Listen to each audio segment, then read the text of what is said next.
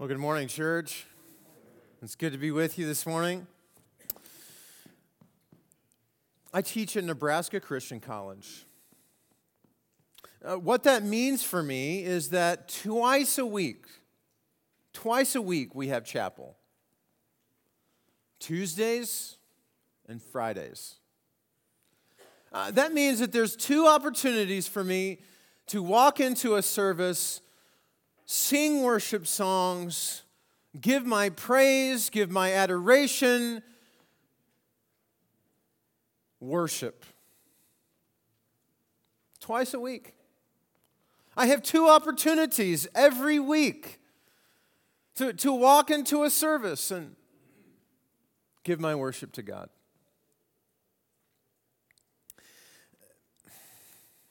But sometimes I get busy. You ever get busy? I mean the kind of busy, like I got work to do, you know? I mean, like I'm trying to work on this paper and this project, and I'm trying to get some sermon ready or something. I'm trying to organize students and get ready for class, and there are times where I just think, oh man, I don't know that I have time. I don't know that I have time to go to chapel this week. I don't know that I really feel like going to worship. I have work to do. Now, I know that I should. I know that I should want to go to worship. I know that I should, as a professor with other students watching me, that I should go to chapel. So the other day, I'm there and I'm thinking of all the work that I have to do. It's piling up on my desk. And I'm thinking, how can I go to chapel? How can I give chapel the very least amount possible and still get my work done? And I actually came up with a plan. This is a confession from your preacher, okay? I came up with a plan. I thought, I'm going to sit all the way in the back. I'll just prop open my iPad, and maybe I'll start typing for my work while I'm sitting in the back of the worship service, and hopefully all the students will think, he must be really taking some serious sermon notes. Maybe he is taking notes. He is devoting himself to the study of God's Word, and he's really into it. I mean, I came up with this entire plan, and honestly, I even walked into chapel thinking that was going to work. And then I was really reminded that God is not pleased with lip service kind of worship. That God isn't really excited just because I walked into the building. That God doesn't overwhelmingly rejoice when His people walk into a worship service with a good enough kind of attitude. That God isn't overly excited or overwhelmed when mediocrity comes to worship. This morning, we're going to talk about some tough love from the Lord. We're going to talk about this passage of Scripture where the nation of Israel, they haven't heard from God in a while, and so what has become of their worship? Well, what's become of their worship is it has become a practice of mediocrity. It has become one of these things where they have begun to give God these token expressions, thinking that that's just good enough. Where they've given lip service to God. And so this morning, I just want to walk through this passage in Malachi with you, and I want to ask three questions Three questions about how we come to worship. Number one, what is expected? What is it that God expects? What is it that He requires for those of us who would desire to come to worship? What is God's expectation of us?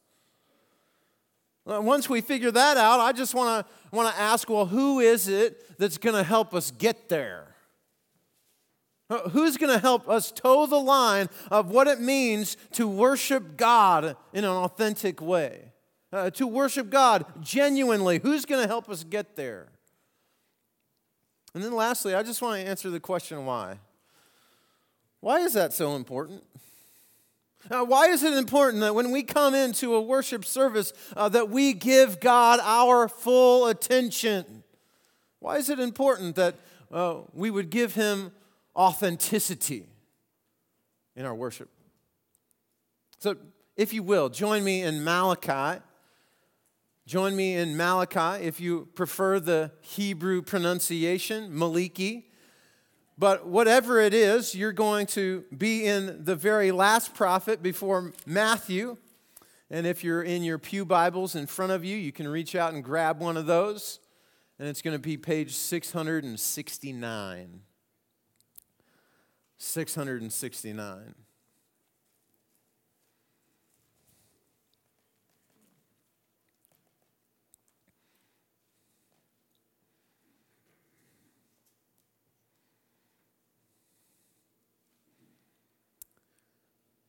When worshipers come,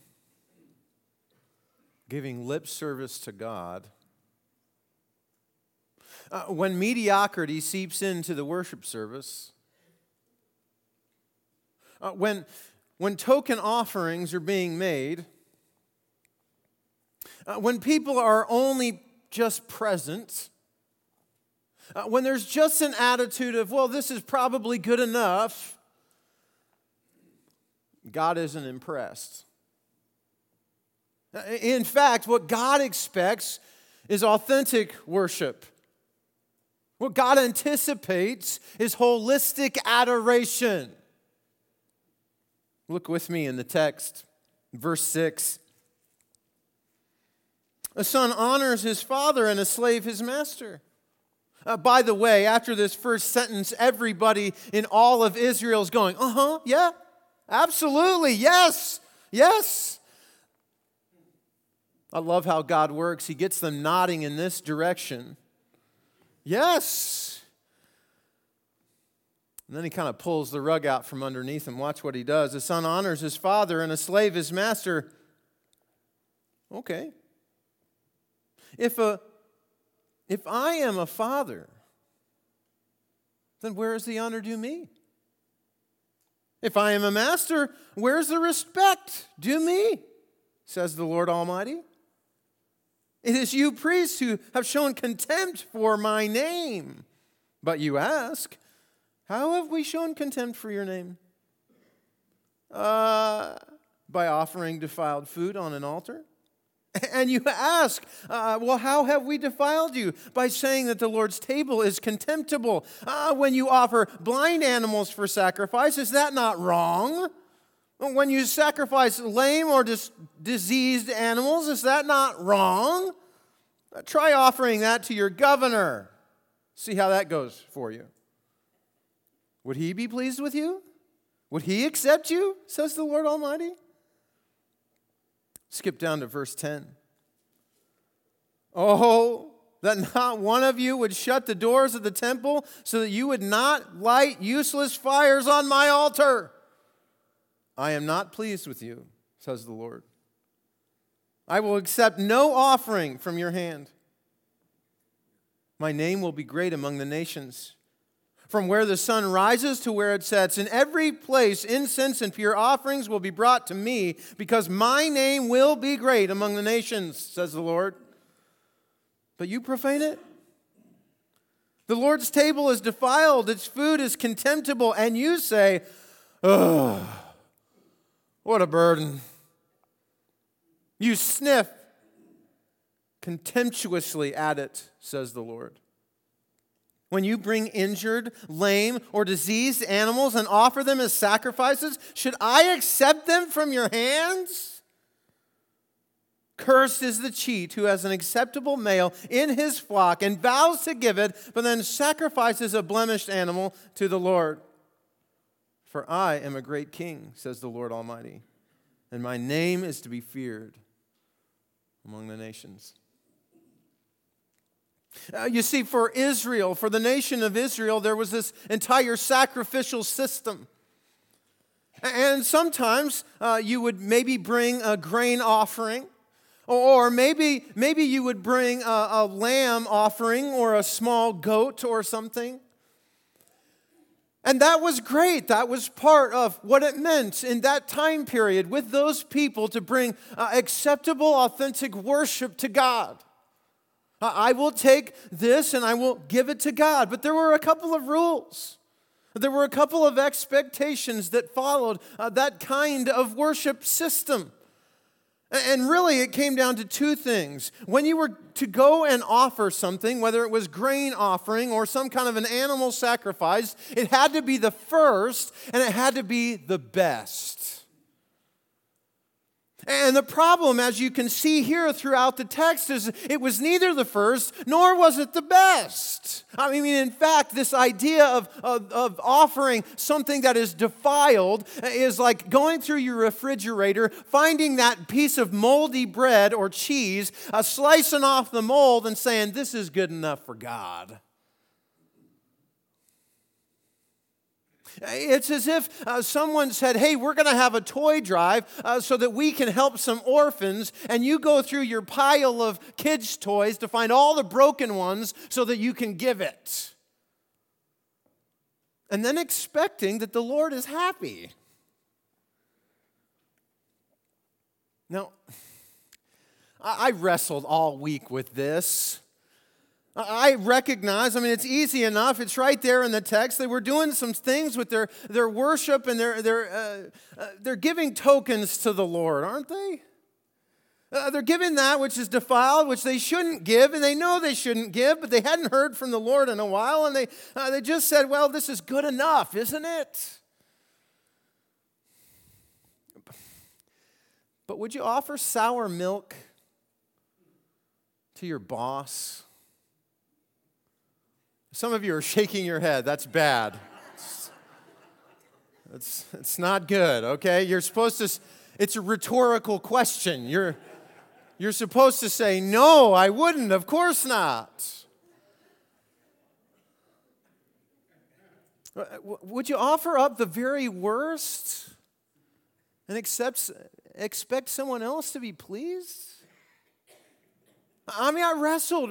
What does this look like for us in our time and in our kind of worship? I began to think of the church calendar. Last Wednesday, Ash Wednesday. Now, maybe you're familiar with Lent, maybe you're not. Traditionally, over the church calendar, Ash Wednesday begins this 40-day period, roughly before Easter, and many people in the Christian calendar they will decide as part of this 40-day period that they will sacrifice something, maybe something that it means a whole lot to them, something that means a great deal, that they will give it up as part of this 40-day period. And the idea is really not a bad one. Hey, I'm going to reflect on the sacrifice that was made for me, and I'm going to try and sacrifice something, maybe a part of my ongoing devotion as a follower of Jesus. But oftentimes in this period, I've had conversations with people, and perhaps you have too, about this 40-day period that we call Lent. And they've said, well, what are you giving up? And maybe I'll say something, or maybe I've not decided to practice Lent that particular year, and I'll say, well, what are you giving up? And they'll say something like, well, I'm going to give up ketchup. Okay. But the last conversation that you and I had together, I remember distinctly you saying that you hated ketchup. So have you really given up anything? Have you really honored this This practice of trying to honor the Lord and reflect on the sacrifice that He's given you, have you really done that? I mean, it's like someone saying for Lent, I'll try and give up ice cream. Yeah, but you're lactose intolerant. You can't have ice cream anyway. I wonder if for us, our defiled lambs, sometimes is our church attendance. Oh, I know this is tough love. Just look at the title to the sermon, right? I mean, Malachi is coming in and he is challenging our lip service kind of worship. And sometimes I just wonder if we think by just simply attending a place at a certain time on a Sunday morning that God somehow is super pleased. That it's good enough just to walk into the building and sit in a pew and listen to some songs. I wonder if this is a piece of a defiled worship that we try and give to God like, well, God, I showed up. Isn't that good enough? And it seems to be that God is expecting something more from us, doesn't it, of our worship? That the expectation is authenticity and adoration. And if we just come and we show up, we haven't given Him either one of those things. We haven't given Him our first, and we haven't given Him our best. That perhaps what the Lord would have of us is not just to show up with our body, but to show up with our life.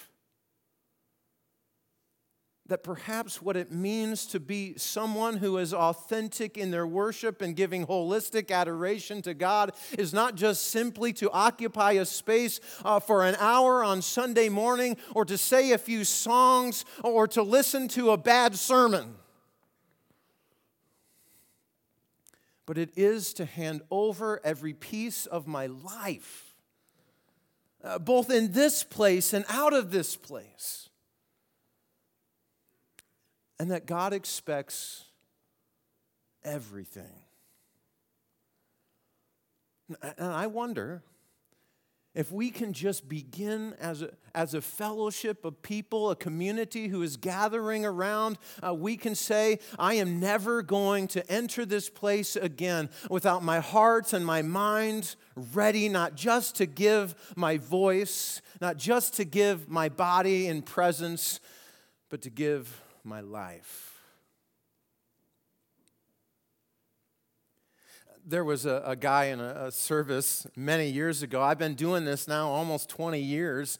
And there was a guy in a service. It always seemed to bother me. He would come in after the songs had been sung in a service. He would sit down long enough to receive the Lord's Supper, long enough to take the elements of communion.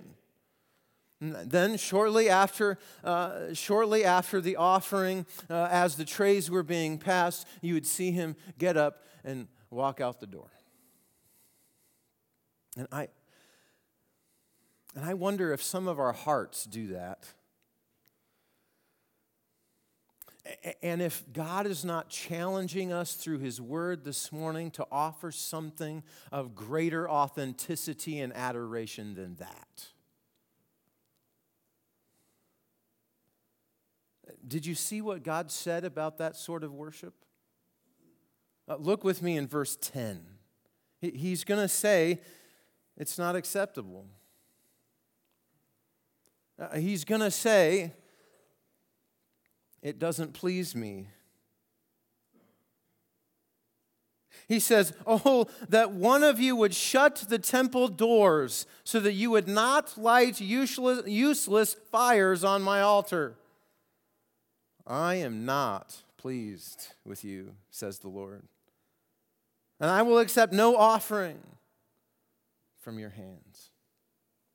You see, it is possible that if we do not raise our game to the expectations that Jesus has, that God has of our worship to Him, that perhaps we would get to the point after we've done that long enough that He would no longer accept what we have to give.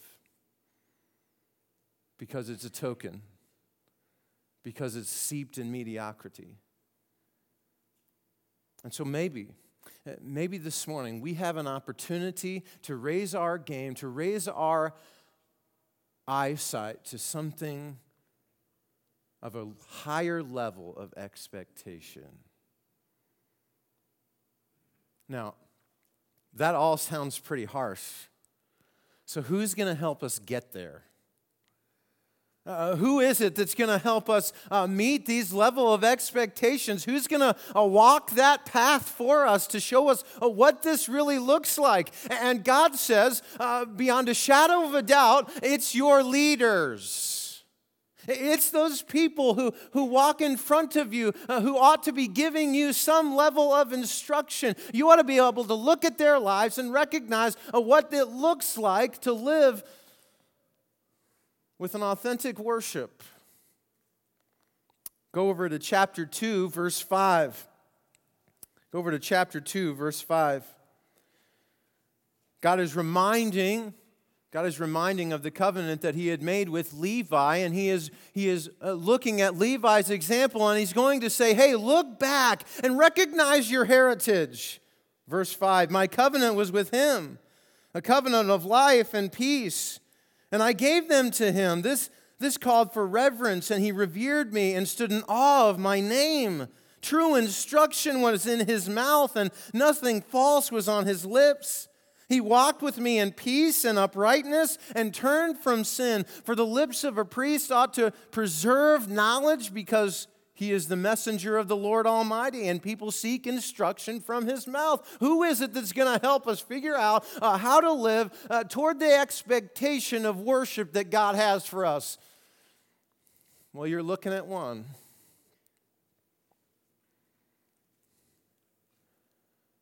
God says it's your leaders. It's a top-down sort of reality here. So I need to talk to the leaders for a minute. Now, don't anybody tune out. I promise to get to you. But I want to talk to the leaders in this room. Oh, all of you are leaders. Again, I'm going to get to you, but I want to talk to the elders. I want to talk to the staff members. Gang, it's our job. Part of the reason that Israel had lost their way in regards to worship was because the priests were letting it happen.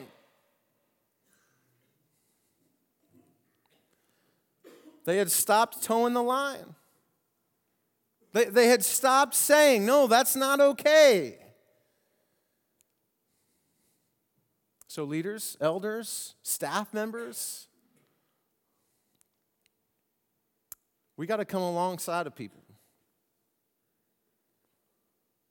We got to walk in a way that says we're not just going to be attenders, we're going to be participants.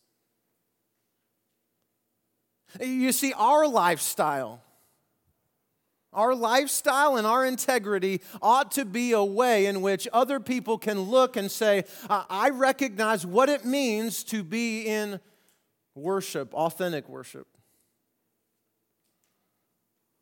That I would never come and sing a song or preach a sermon. That I would never serve in such a way that says, well, I'm just here, and hopefully this is just good enough. There ought to be a fervor about our life that says to all of those who are part of our flock, a part of this church, a part of this community that says, hey, you walk the way I walk, and everything's going to be okay. And we can figure out what it means together to live toward the expectation that Jesus has of our worship. Oh, and by the way, now this is for the rest of you. If you're a Sunday school teacher or a committee leader or a small group leader, if you're a member of Whiting Christian Church, guess what? God is asking you to have a very similar sort of expectation. He expects that your integrity and your lifestyle would be such that everyone would recognize what it means to worship God.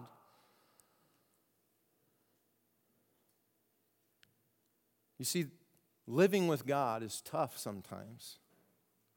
But living with God does come with expectations. In Malachi, he lets us know in no uncertain terms that there are high expectations and we're all being called to it. You see, Scripture elsewhere says that for all of those who are followers of Jesus, we are a priesthood of believers. It means all of us are leaders.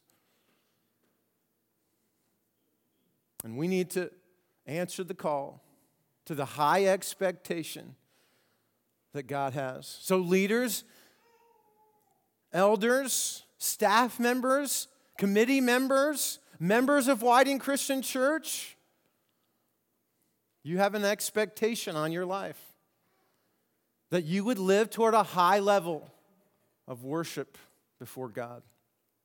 Give your best and give your first. Why?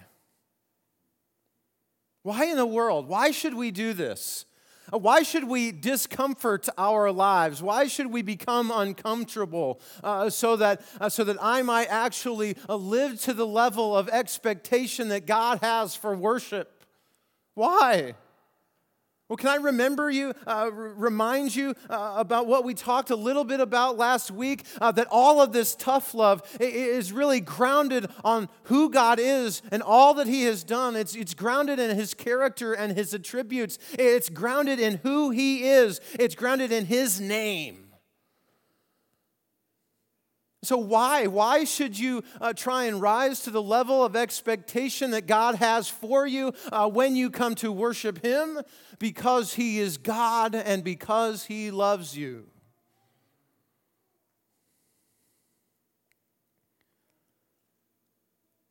Look with me throughout this passage.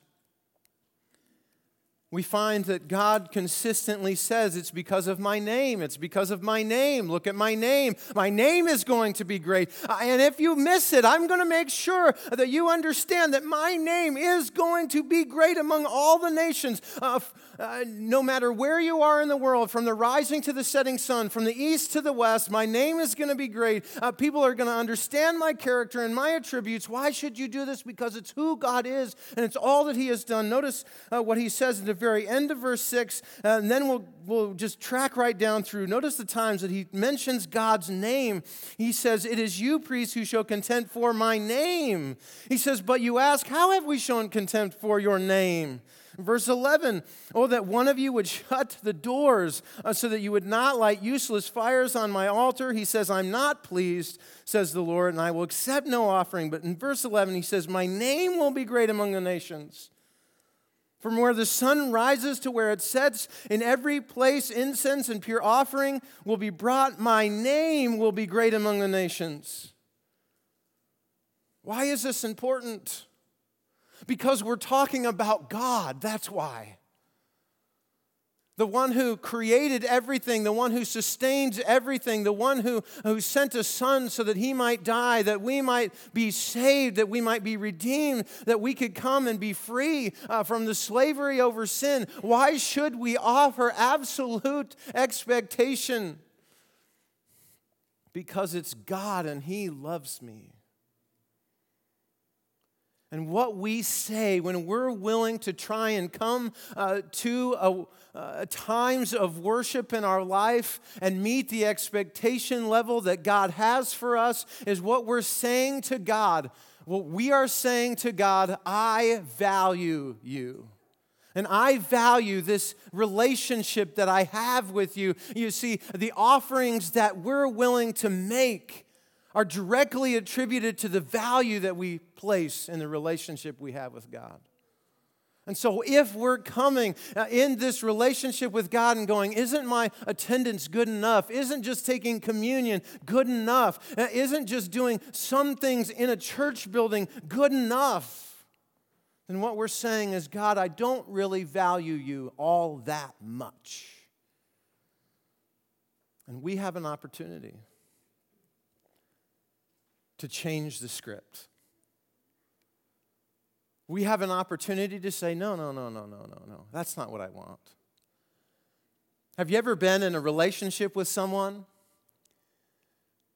When you want to show them value, you will give up lots of things for them because you value the nature of the relationship. You'll give up all sorts of things. Husbands, wives. Have you ever been in a conversation with your spouse and they're talking to you and you're nodding your head, but you're really thinking about something else? I've done this once. Jolan's talking to me and I'm listening, sort of. How does she feel? How does she feel when what she knows is going on in my head is, would you please just stop talking because I have other things to do, you know? How does she feel? She walks away from that conversation thinking, oh man, my husband, he values me deeply. No, she doesn't. She walks away from the conversation thinking, I'm not sure he values time with me. And yet sometimes, what we say in our worship is the very same thing to God. God, I'm not sure I really value this relationship that we have. So what do we do about it? Where do we go from here? I want there to be a bit of grace in all of this because God is a loving, gracious God, slow to anger and abounding in love. So what do we do? Well, can I suggest to you that I think we have to create space so that our practices of worship are undivided. Oh, I know that we all have things going on Sunday morning, and we begin to kind of fill up everything around these hours, and it kind of begins to press in. Can I encourage you that perhaps one of the things that we begin to do as a simple practice on Sunday morning is just simply say, you know what, this is God's time. I'm going to absolutely value this time. I'm not going to let anything encroach in on it. And maybe the kids got a game later on Saturday afternoon, but they're going to come in their uniform all ready to go because I know that's going to create space enough so that when we're done here and when we can fully give ourselves to the Lord, that we can go and do something else. Maybe it means that what you do, instead of staying up really, really late, because I know I've seen some of you, I know that you love to stay up late Saturday night. And you come in and you're just kind of here. And you sit and maybe you hear and maybe you're on your phone, but maybe what it is that you begin to do in just a really small, simple way is you say, you know what, I value this relationship that I have with the Lord so much that I would actually begin, maybe I would go to bed early on Saturday. 10, 11, I don't know what it is. But I would set a timetable so that Saturday night I go to bed in such a time that I'm actually energized and ready. My mind, my heart, my soul, all of me is really ready to enter into this time. And I can give myself in the songs and the preaching and maybe it is that in order to really meet those kind of expectations that the Lord would have, that you have to do something with yourself.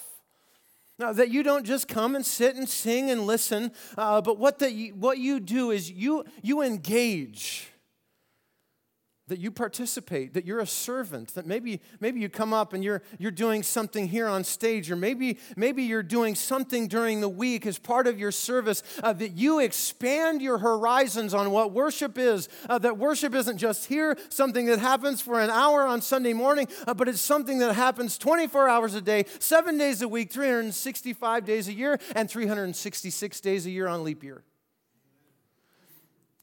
And that you begin to expand your horizons. Maybe you go to work and you go what? And you get up and you go to work and you think, I am going to worship today. And you give God your first. And you give God your best. Gang, we don't do this alone. God is with us in it. He doesn't do this so that we'll go home hanging our heads going, I'm a terrible human being, but He does do it so that we would know there does come a time when He expects great things from us. So rather than just throwing it in the bank and saying, well, everybody's human, I guess I'll make a mistake, rather than presuming ourselves upon God's grace, we begin to say, you know what? No. Today I'm going to be the best worshiper.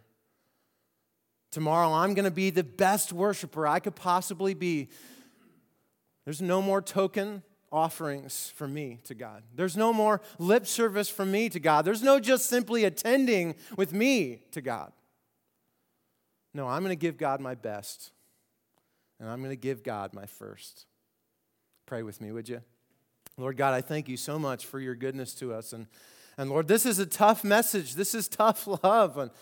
And I heard it this week. I heard you prompting me and convicting me and challenging me. So Lord, I pray that we will not leave unchanged and unchallenged.